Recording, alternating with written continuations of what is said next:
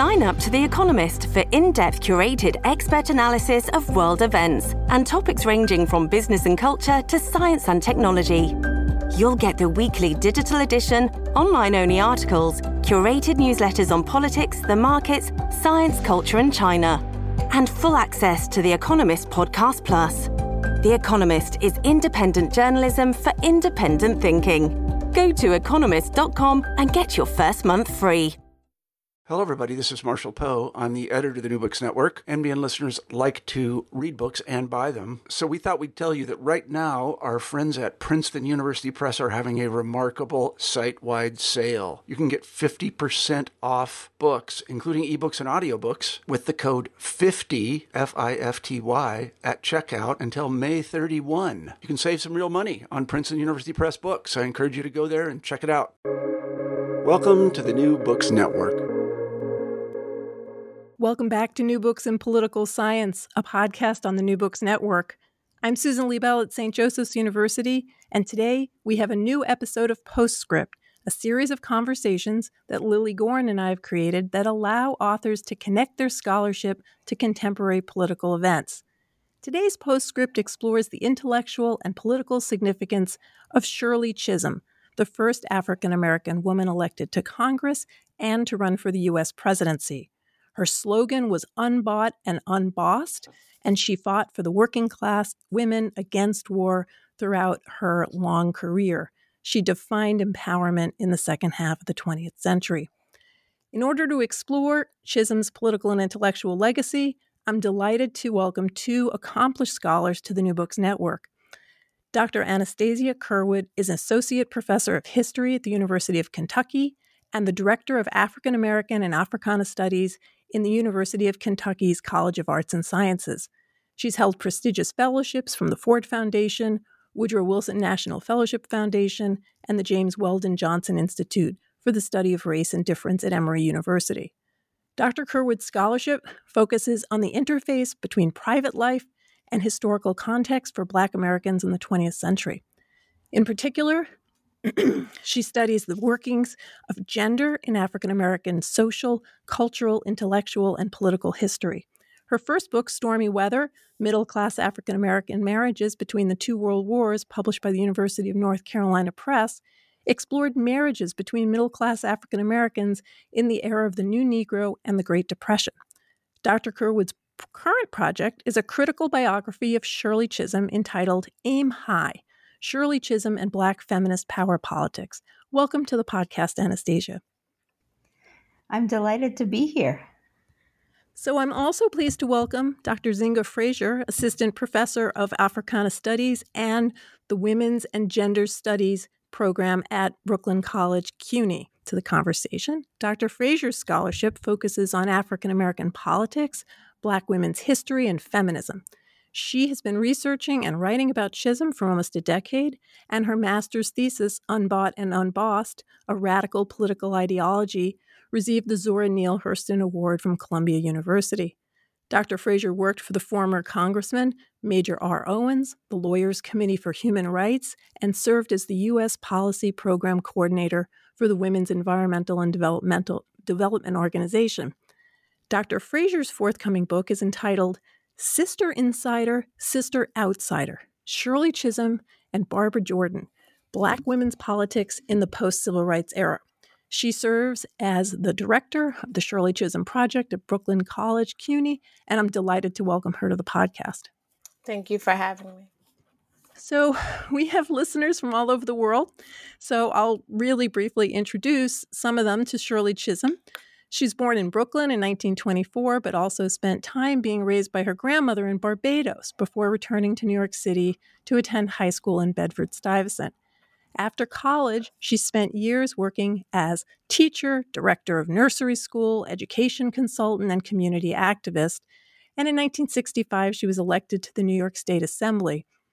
When she was elected by the people of Brooklyn's 12th Congressional District, she became the first African-American woman to serve in the House of Representatives. Her slogan, one that stuck with her throughout her life, was "Unbought and Unbossed."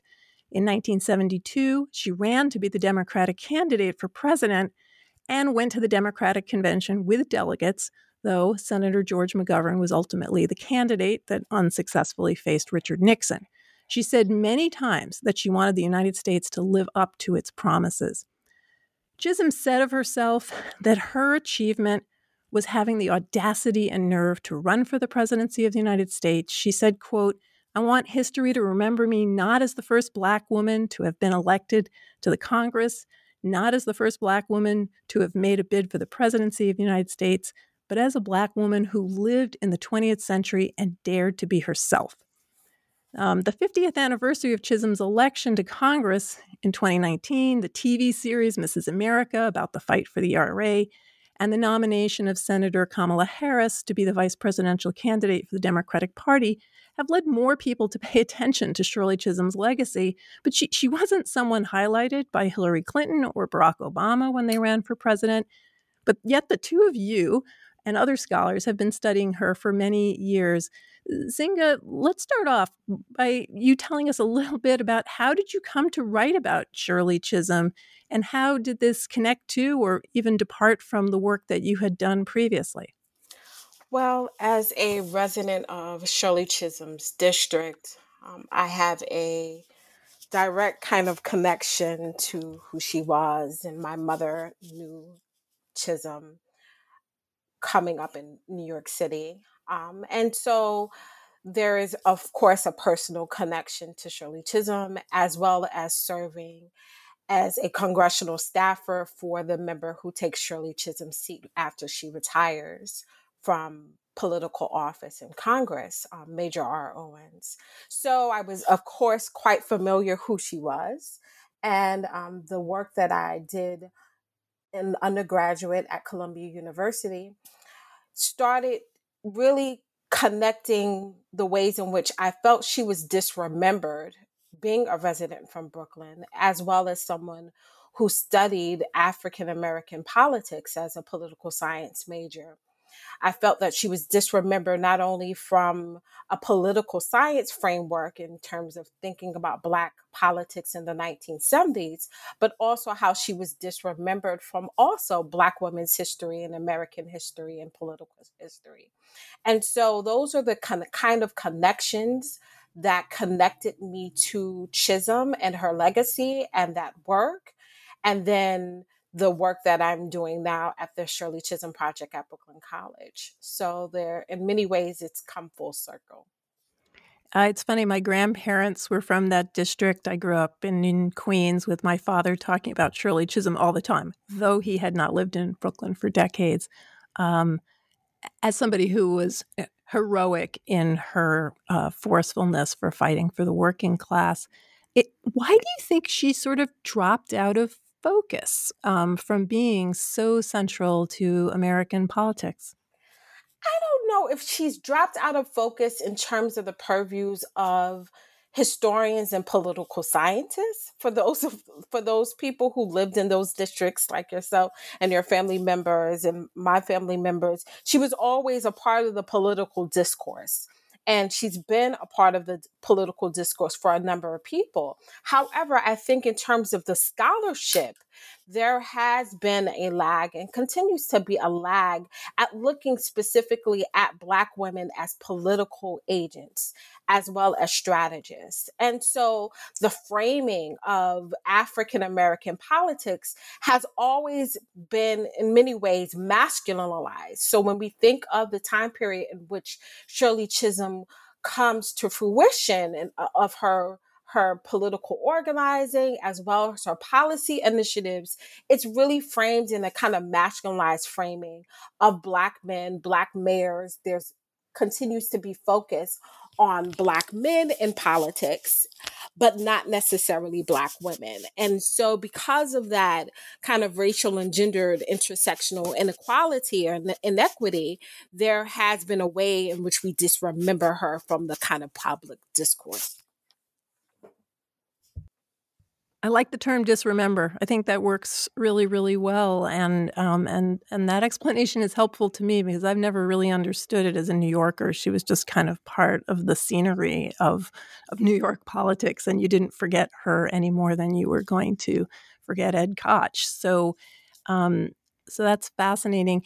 And your uh, uh, and is there any field, maybe not political science or history, where she remained remembered correctly? Is there any sort of deviation within the fields of who does get her a little more right? She's always mentioned, right? I think it's important to know, of course, she's mentioned, but she's mentioned in a peripheral framework, right? She's mentioned her name, she's a first, she's always going to be mentioned in that kind of framing. But as a significant interrogation, there continues to be those of us who do this work a way in which we insert her not only into intellectual political history, but a larger public discourse. And so I think that, in African American politics or Black politics, there has been a kind of focus because there haven't been that many African American women until recently. To Congress, there has just been a framework of just looking at them on the surface, and there hasn't been a significant interrogation of them. But I think what we see now is with the increased numbers, at least in political science, it's just in terms of how much quantitative data you have in terms of numbers. And the more numbers you have, the more significant people see the individuals are. I think in history, you continue to see Chisholm, but there hasn't been the interrogation that we would see, for example, as Coleman Young or others who were Black mayors in the 1970s. So there continues to be this kind of progression. And I think there's more, at least when I started, there wasn't anyone but besides myself and maybe Barbara Winslow at that time who did work on Chisholm, I think. And then now we have Anastasia and others who, are engaging in this discourse, looking at Shirley Chisholm, but also a broader discourse at looking at all of the women. The work that I do on Chisholm is not just connected just to only Chisholm, but the book is also the first kind of comparative study of Black women's politics and looking at Shirley Chisholm and Barbara Jordan. Anastasia, your first book, Stormy Weather, was about a completely different era. So I'm wondering what brought you to the 1960s and to Shirley Chisholm after looking at that earlier period in American political history. I came to Shirley Chisholm from a background as a social, cultural, intellectual historian of Black women and gender. And so what had caught my attention and what I had really engaged with as I wrote Stormy Weather about Black Americans' marriages in the early 20th century was women's thought about what women should be and do. And there was such a diversity of thought among Black women on how to tackle gender divisions of labor and also simply Black women's intellectual production, period, that I grew fascinated with the general enterprise of Black women's intellectual history, and also who these women were, where they were in time and space, and what their lives were like. So I got interested in biography, and I was teaching a seminar on biography. I was then at Vanderbilt University, and I wanted to teach a biography of Chisholm, and that's because my parents also knew Chisholm. They were in Massachusetts. My mother was a volunteer, was the treasurer for Chisholm for President in Massachusetts in 1972, and my father was a journalist in 1972 and covered the campaign. And that both of them went to Miami to the convention. The Democratic National Convention. And so they had told me stories as I grew up, I actually remember seeing a photograph of Chisholm with my parents, and I mistook her for my aunt. And they said, no, that's not Auntie. That's Shirley Chisholm. She ran for president. Someday you can too. And so I always remembered her, and was curious about her and wanted to teach about her as well as teach biography. So I went looking for that course for a text, and I couldn't find one. And so this was in 2007, and I decided I guess I need to write one. And so that's how I came from being a social historian in the early 20th century to moving into the later 20th century. However, we tend to forget that Chisholm came from the early 20th century. She was born in 1924, so she came of age in the Great Depression, World War II, which is those years are the years that originally captured my attention as sort of from the New Deal era. So that's how I came to her and deciding in I think it was 2007 that I went ahead and applied for a grant to explore the topic and start working on a biography. And it's funny because we got the idea for this podcast because I was looking for a book on Shirley Chisholm and couldn't find one. So that led to, wait, why isn't there a book on Shirley Chisholm? But it turns out there's some good books on the way. It's getting there.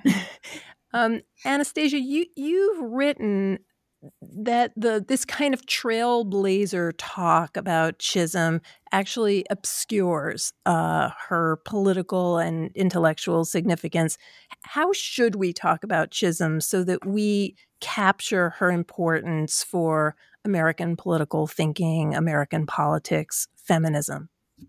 Well, I do tend to hark back to my intellectual history roots because she was, in addition to being a formidable political strategist, and we should talk about that, she was also an intellectual giant in terms of her formulating ideas that we talk about now and use now that were not in circulation then, or that she was adapting. So, for example, everybody's talking about intersectionality now, and Black feminists have been using intersectionality for decades. It's not a new idea. It's just that the critical race theorist Kimberly Crenshaw conceptualized it 30 years ago in a way that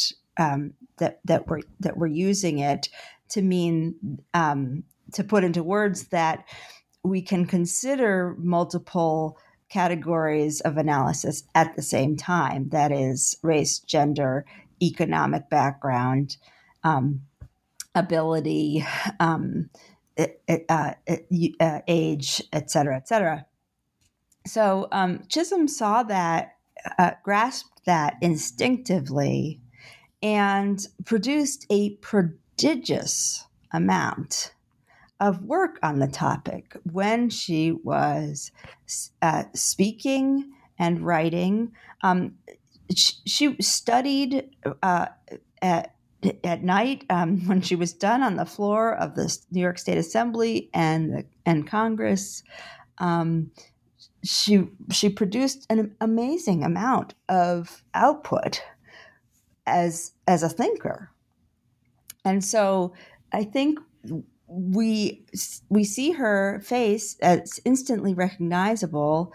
You know, I was nodding while she was saying, "Oh, you see her everywhere," but nobody really engages with what she did. She produced thought and then brought it to the two legislative bodies that had never heard Black feminist thought before. And she got it into the record for the first time of the New York State Assembly or the United States Congress. So, she's bringing new political ideas right to the center of political power. Tell me a little bit about who has her archives and how the two of you are accessing her papers. Where are they? Who saved them?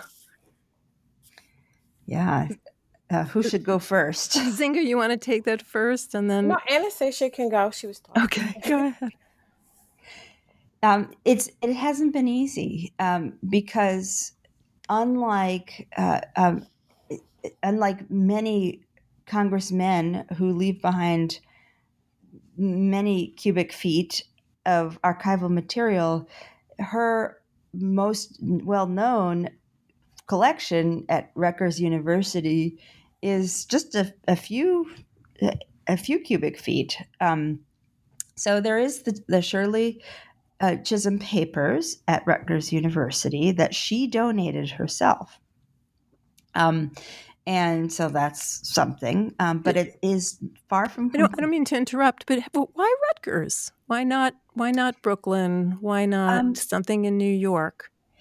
So Ron Becker, who was directing the special collections in 2008, at the time I first went to the archives there, told me that she was there at Rutgers, New Brunswick, giving a talk, and somebody asked her if anyone had told her she had secured her papers at a library, and she said no, and she said, yeah, sure, she would put them there, and she did. It's a great place. I mean, with the Center on Women in Politics and the focus that the university has had in really being path-breaking in terms of gender studies, it's a great match. It just seems, and I'm right here. I'm 3 blocks away from Rutgers as we speak. I'm glad, but that's so interesting. She didn't have an existing strong relationship with the institution by any means. So Brooklyn College is a far more logical place. And so, in fact, Barbara Winslow of Brooklyn College sought to create a collection. And Zinga, how many years ago was that she started the collection? So the project was over 15 years ago in terms of collection. Yeah. So we have oral histories. We also have we conduct our own oral histories for those who knew Shirley Chisholm and have come in contact with Shirley Chisholm, as well as kind of Brooklyn women's activists and organizers in Brooklyn from 1945 until present day. And currently we also have the archive that that Barbara Winslow was able to procure from Shola Lynch's a wonderful documentary. So all of the interviews as well as the transcripts. And we also have archival materials in terms of photographs and others located at Brooklyn College. And in terms of her other kind of personal papers, those papers are still with her estate, even though I have been having conversations with the current her current estate now. But her personal papers are not. I mean, what's at Rutgers, as Anastasia says, is small, and they're mainly speeches. But in terms of her personal papers, those are not located in any archive or library. So, really, it's making basically what the Shirley Chisholm Project has done is created an archive, and that it's a treasure trove of those oral histories, both from the Lynch film and others that have been assembled later, have been tremendously helpful. But otherwise, it's piecing together things from newspaper articles, congressional publications, it's been a challenge. Chisholm herself wrote 2 memoirs, and those are both really fascinating because she has, as all memoirs do, the memories are filtered through her own perspective, and so there are some places where time collapses, some places where it stretches out a little bit, some places where she just says something that didn't happen or was very different, and so. Using those as sources is its own challenge, and where I've done everything I can to corroborate the details as much as possible, but that's presented its own challenge. And it also requires to do your own kind of interviews, the oral histories that I've done for the project, as well as for my own book. Interviews of other people have been insurmountable and instrumental in terms of recreating a political history for Chisholm. I also, Zinga was so impressed that while I was searching around about you and the Shirley Chisholm project, I found the most stunning thesis written by a student at Brooklyn College who writes a sort of, well, for me, it was sort of a tear-inducing thank you to you about how the project and your classes had opened up this opportunity for the student to write about Shirley Chisholm, which I thought was great. That just shows how Chisholm, if included in this wider Black intellectual history, Black political history, can not just impact the writing of books, but also our teaching and what gets passed on to students. Zinga, I know you've been researching Chisholm and also running the Shirley Chisholm project. When you're thinking about her political legacy and how she has been portrayed and how you wish she would be portrayed, what are some of the things that you hope that either academics or the wider public should explore? Like, how should we view Chisholm's political importance? Well, I think in many ways it requires a significant amount of nuance. I think doing all of the kind of press that I do yearly on Chisholm is really conveying the importance of policy for Chisholm. And because I'm a political scientist by training, as well as someone who worked on the ground in politics, it's important that we don't kind of, as I continue to say, disremember, but we can't kind of detract Chisholm away from the policies and the politics of her life. And so it's important to insert her discussions around everything from immigration to police brutality to looking at the prison industrial complex, and even in this current moment, as well as the ways in which she defined and redefined Black feminism to be expansive and broad. And so it's important for me that academics engage in the kind of politics of Chisholm, but also the intricacies that we namely don't talk about when we talk about African American women in politics. The humanity, the mentorship, the engagement of Shirley Chisholm that she had with so many men and women to kind of transform American politics. And it doesn't solely revolve around her running for the presidency in 1972, that we in many ways engage in how she reimagined American politics, but also how she reimagined the world. That her ideas, her expansive ideas, were not limited to the United States, that she cared about the African diaspora, that she cared about Africa, that she also had policies around climate control. So I think it's important for us to have a larger understanding of her politics that get us to larger and more general discussions of the ways in which we transform the American political discourse that we're even in right now.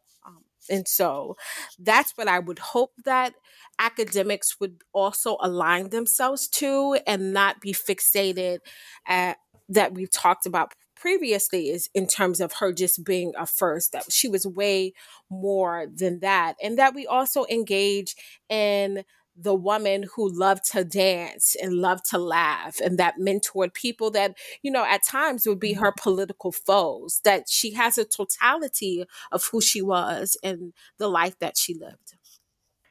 It's funny that you mention this in this way, because I interviewed Charisse Burden-Stelly for her biography on W.E.B. Du Bois, and I was preparing your podcast and reading that biography at the same time. There are so many similarities between the two of them: the depth of the intellectual engagement, the interest in the world, the concern not just with one way of understanding American politics, but broadening it, and also the quality of relationships. One of the things that Burden-Stelly does in this particular biography is really emphasize how Du Bois, he engaged personally with people, professionally with people, he mentored, and he invested all of this energy and intellect in these relationships that then had this remarkable uh, intellectual and political effect. And honestly, it really, as I read what you have both have written and this at the same time, it really seemed like she had a lot of similarities there. So it really does seem like she is a figure that needs to be thought of as more than this first. Um, uh, yeah, period. So Yeah. I was so struck by it. And I think it's so great because at the Shirley Chisholm Project, I've literally have interviewed people who no one would know. They're not people of, some people are not of kind of political or name, or, they're not well known. But I mean, the average citizen, the average resident of Brooklyn, some of them will talk about the ways in which they engaged Shirley Chisholm and the ways in which she helped them, through their daily lives. So while, you will have luminaries like Gloria Steinem and others, who are still living, who have memories of Shirley Chisholm. And of course, they have great, had relationships with her, but also the everyday people who had relationships with her are also insightful in understanding what made her tick and why she considered herself to be a people's candidate, more so than any kind of slogan that can be used to describe her politics and who she was. My students made me promise to ask this question of the two of you. What did you think of her portrayal in Mrs. America? My students were so taken with this series. For me, it was shocking because I think of Shirley Chisholm as this very, very diminutive woman who packed a punch. And so visually, it was really hard for me. But they had never seen a picture of Shirley Chisholm. It didn't bother them. But I'm wondering about the substance of the portrayal and how you felt about it. Well, I have to tell you that I've been in the last stages. I actually just sent the manuscript off to the press. I've been in the last stages of writing it, and I did not want that portrayal to interfere with my own mental image, and I did not watch it for that purpose. So I was very deliberate not to watch it. So I will have to defer. Well, you don't have to defer to me, because in terms of boycotting, because I've actually interviewed some people who really have a significant problem with the show, the series. I have not watched it either. Okay. So there's that too. So and because of, and I think it is right in terms of, I get asked to, and I'm working on two major film projects on Chisholm as well. I think there is an effort. And I think this is documented. I know Gloria Steinem has written, at least in the New York Times or the Washington Post, I think it's the Times, but there have been really blatant kind of discrepancies and in terms of the lack of engaging historians when you write these pieces. I will say that. Yes. And I know of the personal people who've asked people, and they I don't know if the writers were very adept in terms of engaging. I know I wasn't engaged. I don't, it's me, and Barbara wasn't either. Nobody So, asked me. Nope. and so I That's a think bad that sign. that's not a great sign. And so I don't know. I really don't have an opinion on that, but I do have an issue with people who are writing, who are doing these kind of works and not engaging the history in a certain way. So, I mean, I'm excited that people are interested in Chisholm by seeing her, but I continue to say, if you want to see, I guess, a better depiction, is really Shola's documentary that has a better framing of Chisholm. Well, I'll admit I did watch Mrs. America because my students said that I would love it, and I can see why they love it. It's a very, very beautifully filmed, and there's a lot of detail in terms of the costume and the language and the sexism. And there's some good things in there about Shirley Chisholm, but we won't dwell on it. Let me instead follow up, Anastasia, with you about her as a political strategist. You said that we need to remember that and to emphasize that. And why is that so important? Well, so she was one of the first people to employ a woman, a majority woman staff. In fact, her first staff was all women. And she employed a woman legislative assistant, or legislative aide, who she hired from somebody else. And she really did things in an innovative way that was not power as usual. So she didn't care necessarily who got the credit if she got done what she wanted to get done. And she was a coalition politician. So that meant that if she wanted to get something done and she wasn't on the right committee, her legislative staff would work with other members of Congress on other committees to get work done.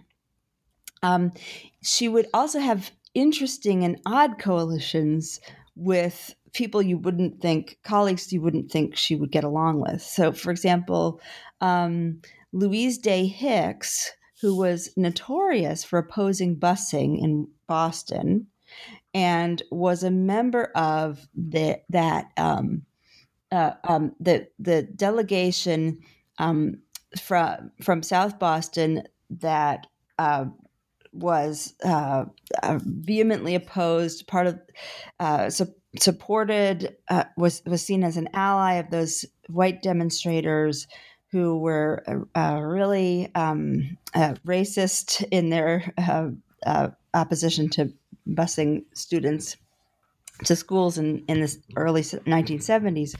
But on childcare, she actually had some alliances with Hicks, and on child development. So she actually worked with people who you wouldn't think would be allies. And that's not anywhere, that only came out through interviews that I did with her staff.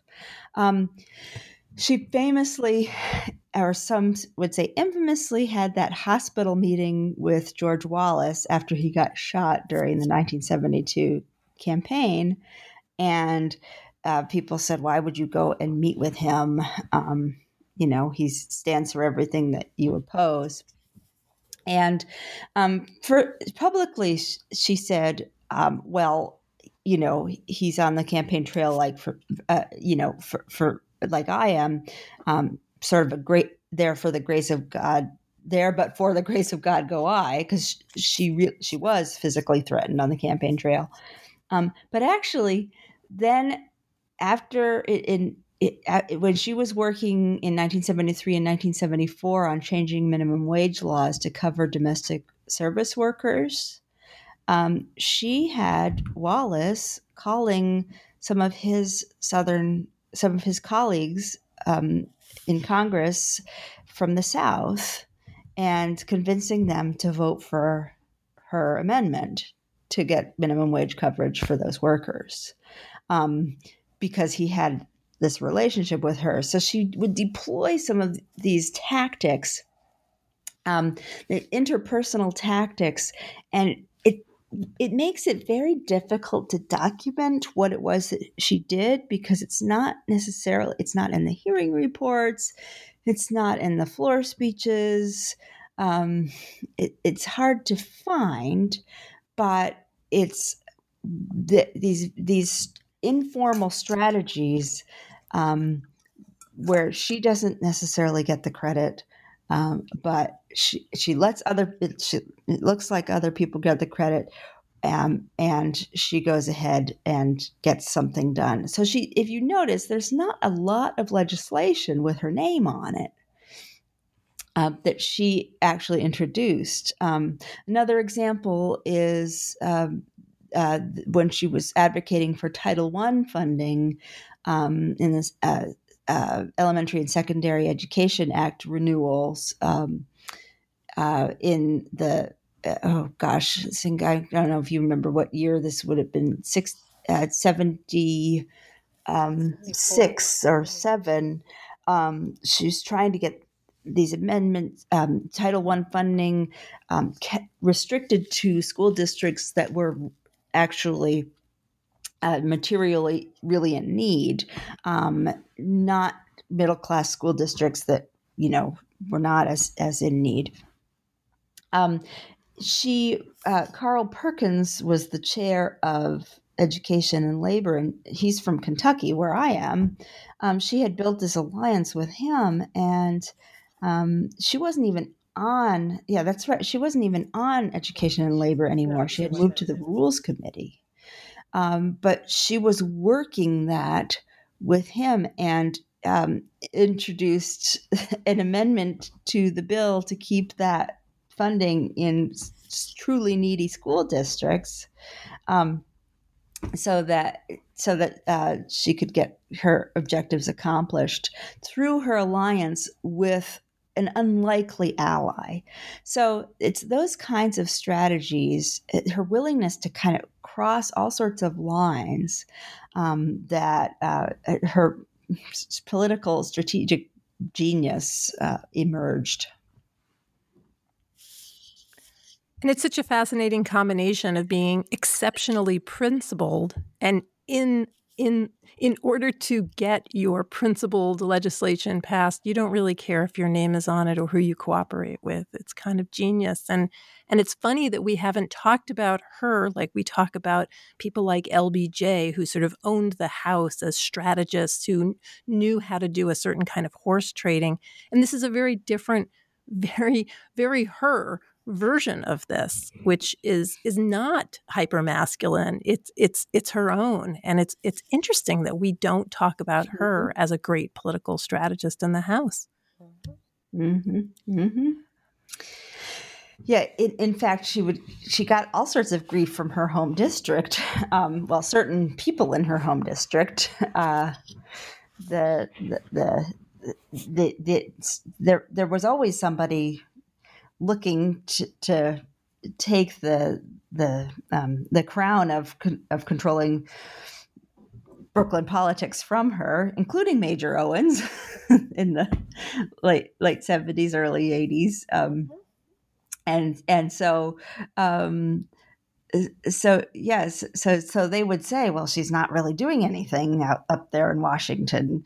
And it's true, it's hard to sort of show what it is. And she would brag about, well, I got these grants. But how do you explain that, this bill wouldn't have passed except for you if it wasn't for you, but your name's nowhere on it? But then if you look at her state, I think the best kind of testament to some of her political strategy and her genius is also looking at her state politics. I think she was way more successful in terms of passing legislation in terms of the state politics than you can see when she's in Congress. And even though she was in the New York State Assembly for a limited amount of time, you can see what her agendas were. Like, we have the SEEK program, all of the kind of educational, as well as she did a significant portion of policies around, in her home district, even when she is in the House. Like, she does do the important pork and barrel things that people, they say they hate, but she was still able to bring a significant amount of resources to Bedford-Stuyvesant, one including the Bedford-Stuyvesant Restoration Plaza and all of the things that happens in Fulton Street for Brooklyn natives, the Billie Holiday Theater, all of those kind of recreational things, and as well as some of the educational funding that she was able to procure for the district, are still living testaments. We have the SEEK program that is still in existence. You have students who receive that funding to go to city and state universities because of the legislation that she passed. So she's able to be effective. And then there are also limitations, right? There are always limitations in terms of her ability to be an effective spokesperson versus being an effective legislator. And some of that has to deal with her unsurmountable ideology of being unbought and unbossed. And, I think later in life, when she's in Congress and doing some of the things that she did in terms of coalition building, was her own understanding, or at least coming to terms with the importance of being a legislator and in negotiating and compromising and working with individuals that, would be unlikely for her to have alliances and coalitions with. Let me ask you a question about something she used to say about herself. She used to say that people had to get used to the idea that someone other than a white man could be president. And I'm wondering, for both of you, what is it about Shirley Chisholm or the 1972 election that matters for us understanding this particular contemporary moment in the United States, the upcoming elections, the presidential and the down-ballot elections, the narratives around Senator Harris, the narratives around the national protest movement? What does Chisholm give us to understand those events in a richer and more nuanced way?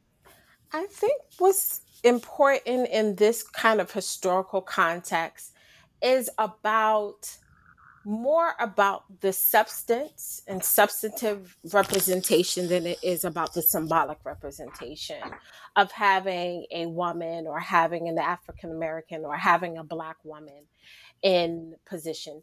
Chisholm, when she runs in 72, and everyone wants to say she was a failure, and I continue to tell people, even in 2020, you didn't have a woman or an African American cross that stage at convention.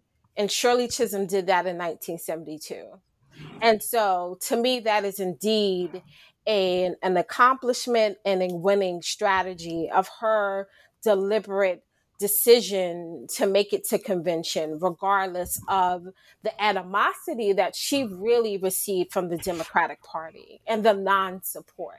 But the importance, I think, for her 72 campaign is really about us not making those connections, but making the connection that Chisholm is creating a coalition. It's the same coalition that we're able to see Barack Obama really win the presidency. And so if we look at Chisholm in 72 and the importance of her saying that we need to collectively work together as marginalized and oppressed people, provides the winning strategy. And so when we look today and we look at Kamala Harris, yes, that's a great accomplishment, but Chisholm was saying that I can be president. I don't have to be vice president to go up the roles, but I can indeed, and I am indeed able to be president right now. You know, there was someone who asked her, "Oh, what would you do if you're asked to be vice president?" And she says, Oh, yeah. "Actually, I can be president at this very moment, and that's why I'm running." Right. Believe it And or so, not. believe it or not, right? And so, this kind of dismissive behavior that I also want us to think about, that we're overjoyed by the symbolism of Kamala. But Chisholm is not running around. I think everyone thinks she's running to be symbolic, but she's not. She's running to change the discourse and the agenda. She's leveraging herself because of her own positionality, but she's leveraging herself to talk about the issues that would not have been on the platform if it possibly was not for Shirley Chisholm, who was running in 72. And so while we're in this moment, you know, everyone is in this moment of exhortation and jubilance, you know, and it's great, but we still, I think what we're missing is really the substance of Chisholm, the platforms that Chisholm is saying that we need to discuss for the Democratic Party. And I think in many ways, the critique of people who are on the ground in the Black Lives Movement, people who are engaging in this kind of racial reckoning around all of these issues of inequalities, are not asking for, in many ways, they're demanding against the symbolism. And so to say that in 72, Chisholm is saying, don't pacify yourself with having someone who is a trailblazer, but how do we really engage in what is political power? And many ways we try to not connect Chisholm with power because she is gendered in a certain way, because she's raced in a certain way. But she is tremendously focused on how do we create political power for marginalized and oppressed people. And so when we look at this particular moment, that is a part of that legacy. And if we don't discuss that for Chisholm, then maybe something is actually, we're not as advanced as we think we are in terms of our politics in 2020. Yeah, I think Zinga put that really beautifully. And she was fond of quoting Frederick Douglass, that power concedes nothing without a demand. And that's one of my favorite quotes of hers through, you know, it's Douglass, but it's via Chisholm, and that's what guided so much of what she did. And also, it reminds me that she used to exhort people during that 72 campaign to let me be your instrument. I just want to be your instrument for change. And she was accused of all sorts of things, of being crazy and of being greedy, trying to be a power broker. And I mean, yeah, that was true in some ways. She was trying to be a power broker in terms of transferring power to people who didn't have it before, not to herself for the sake of herself, but to those who didn't have it. And that was the whole point of the campaign. Well, I cannot wait for both of these books, and you will have to promise me, both of you individually, to come back so we can do one show on each one of them, either with me or one of the other hosts on new books. I hope it'll be me, and because this is all what we need. Zinga, my head is spinning because I there was a tweet that the Shirley Chisholm Project put out that resonated with me, but Twitter is so short, and I'm not really necessarily the best person on Twitter. So you just said it better, which is that actually Shirley Chisholm is not as helpful for understanding Kamala Harris. She's more important for understanding Black Lives Matter. That everybody wants to sort of talk about her and Harris, but that's not really the helpful analogy right now. And I think what you said about the coalition and the idea of dignity and action and having this set of policies and strategy, it really does seem that would be the more interesting piece for her. And, Anastasia, I think that you're like calling attention to this, the strategic part and the fact that we want to make that into ambition or it's too ambitious, but really she was behaving the way all effective politicians behave and modifying it with her own style according to her own principles. She's really an astonishing figure. Remarkable. Thank you both so much for taking the time during teaching in a pandemic and researching in a pandemic and everything else that you're both doing. I want to encourage listeners to follow the Shirley Chisholm Project on Twitter. It's a really informative feed, and I will put up links to all of the documentaries and other incredible resources that were mentioned during the podcast. Thank you both so very much. Thank you. You're quite welcome.